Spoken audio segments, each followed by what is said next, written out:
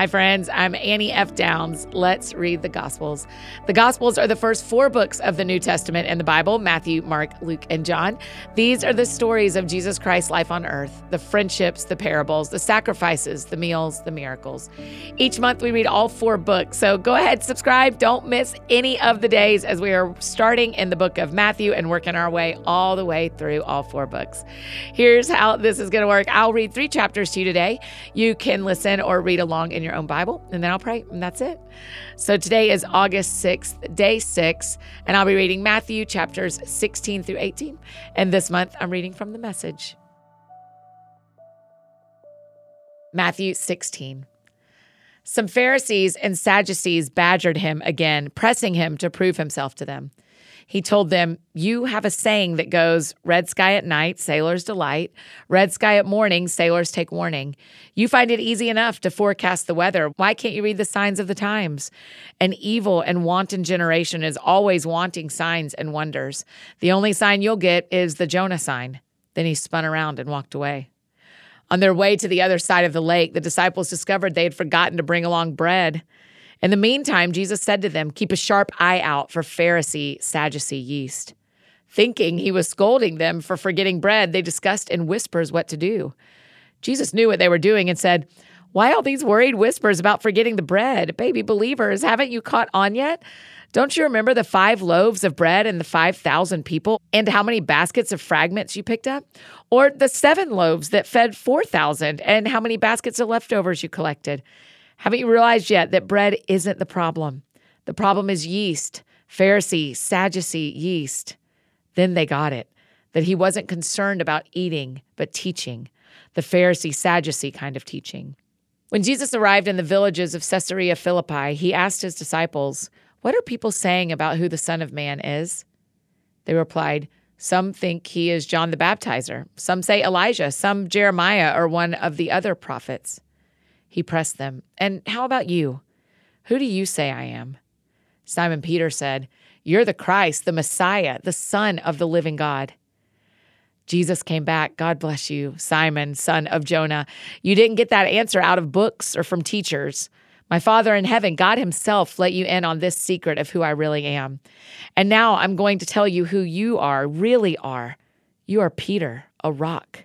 This is the rock on which I will put together my church, a church so expansive with energy that not even the gates of hell will be able to keep it out. And that's not all. You will have complete and free access to God's kingdom, keys to open any and every door. No more barriers between heaven and earth and heaven. A yes on earth is yes in heaven. A no on earth is no in heaven." He swore the disciples to secrecy. He made them promise they would tell no one that he was the Messiah. Then Jesus made it clear to his disciples that it was now necessary for him to go to Jerusalem, submit to an ordeal of suffering at the hands of the religious leaders, be killed, and then on the 3rd day be raised up alive. Peter took him in hand, protesting, "Impossible, Master, that can never be." But Jesus didn't swerve. "Peter, get out of my way. Satan, get lost. You have no idea how God works." Then Jesus went to work on his disciples. "Anyone who intends to come with me has to let me lead. You're not in the driver's seat. I am. Don't run from suffering. Embrace it. Follow me and I'll show you how. Self-help is no help at all. Self-sacrifice is the way, my way, to finding yourself, your true self. What kind of deal is it to get everything you want but lose yourself? What could you ever trade your soul for? Don't be in such a hurry to go into business for yourself. Before you know it, the Son of Man will arrive with all the splendor of his Father, accompanied by an army of angels. You'll get everything you have coming to you, a personal gift. This isn't pie in the sky by and by. Some of you standing here are going to see it take place. See the Son of Man in kingdom glory." Matthew 17. 6 days later, 3 of them saw that glory. Jesus took Peter and the brothers, James and John, and led them up a high mountain. His appearance changed from the inside out right before their eyes. Sunlight poured from his face. His clothes were filled with light. Then they realized that Moses and Elijah were also there in deep conversation with him. Peter broke in, "Master, this is a great moment. What would you think if I built 3 memorials here on the mountain, one for you, one for Moses, one for Elijah?"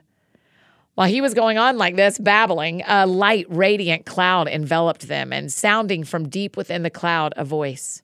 This is my son, marked by my love, focus of my delight. Listen to him. When the disciples heard it, they fell flat on their faces, scared to death. But Jesus came over and touched them. Don't be afraid. When they opened their eyes and looked around, all they saw was Jesus, only Jesus. Coming down the mountain, Jesus swore them to secrecy. Don't breathe a word of what you've seen. After the Son of Man is raised from the dead, you are free to talk. The disciples, meanwhile, were asking questions. Why did the religion scholars say that Elijah has to come first? Jesus answered, Elijah does come and get everything ready. I'm telling you, Elijah has already come, but they didn't know him when they saw him. They treated him like dirt, the same way they are about to treat the Son of Man. That's when the disciples realized that all along he had been talking about John the Baptizer. At the bottom of the mountain, they were met by a crowd of waiting people. As they approached, a man came out of the crowd and fell to his knees, begging, Master, have mercy on my son. He goes out of his mind and suffers terribly, falling into seizures. Frequently, he is pitched into the fire, other times into the river. I brought him to your disciples, but they could do nothing for him. Jesus said, What a generation, no sense of God, no focus to your lives. How many times do I have to go over these things? How much longer do I have to put up with this? Bring the boy here. He ordered the afflicting demon out, and it was out, gone. From that moment on, the boy was well.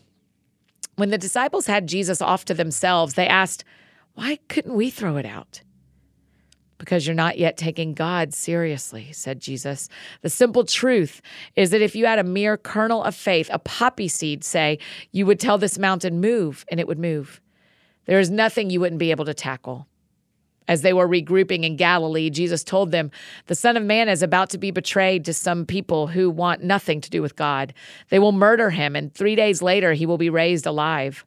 The disciples felt scared to death. When they arrived at Capernaum, the taxmen came to Peter and asked, Does your teacher pay taxes? Peter said, Of course.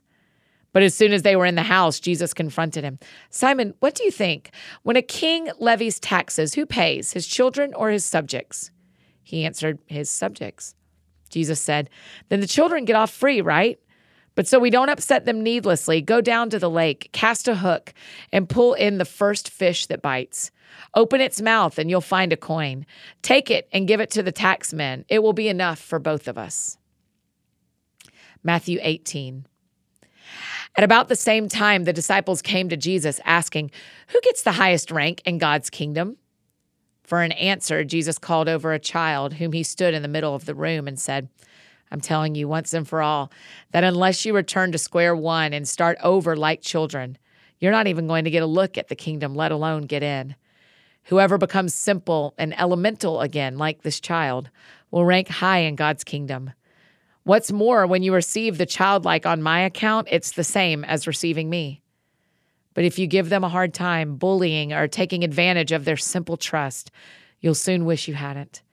You'd be better off dropped in the middle of the lake with a millstone around your neck, doomed to the world for giving these God-believing children a hard time.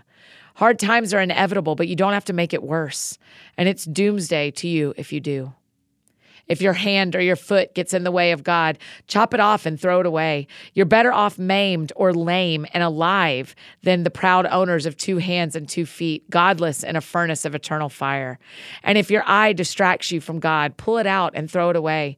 You're better off one-eyed and alive than exercising your 20/20 vision from inside the fire of hell. Watch that you don't treat a single one of these childlike believers arrogantly.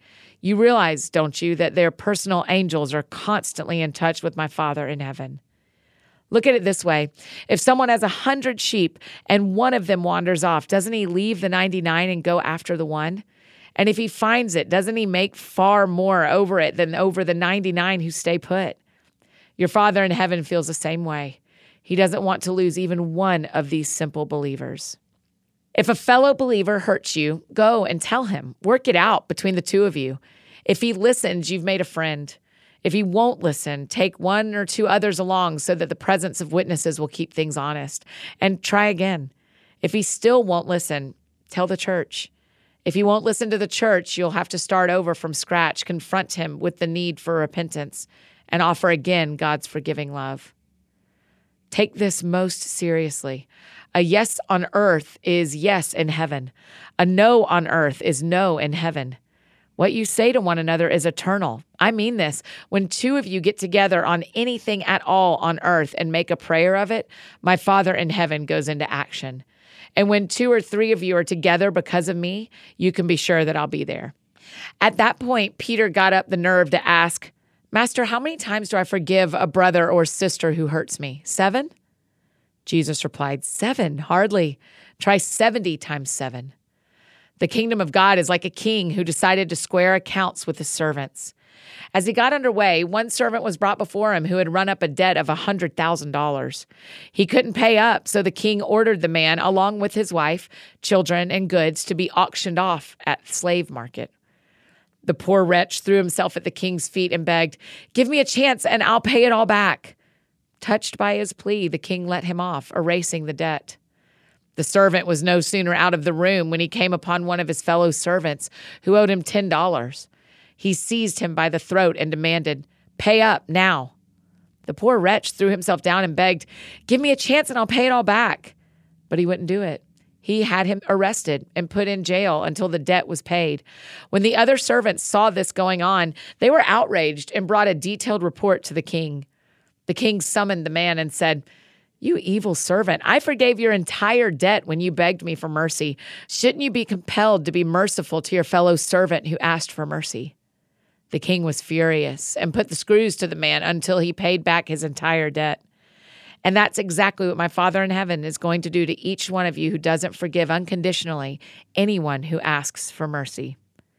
That is Matthew 16 through 18 in the Message. Let's pray. Oh, Jesus, when you talk about where 2 of us are gathered, 2 or 3 are gathered, that you're with us. And I love this line, when 2 of you get together on anything at all on earth and make a prayer of it, my Father in heaven goes into action. God, I just thank you that while we may not see it, you go into action. And so we're praying today for so many things that matter so deeply to each of us. And God, would you just give us one person to reach out to and say, pray with me about this? Would you just put us in a situation where we can pray together? God, we just thank you that you go into action when we pray, and that when we pray in Jesus' name, it matters. And so would you shift things and move things? Would we see today that you are moving things, and that prayer really matters? I believe it does. I know it does. And we are grateful, God, to get to partner with you in that.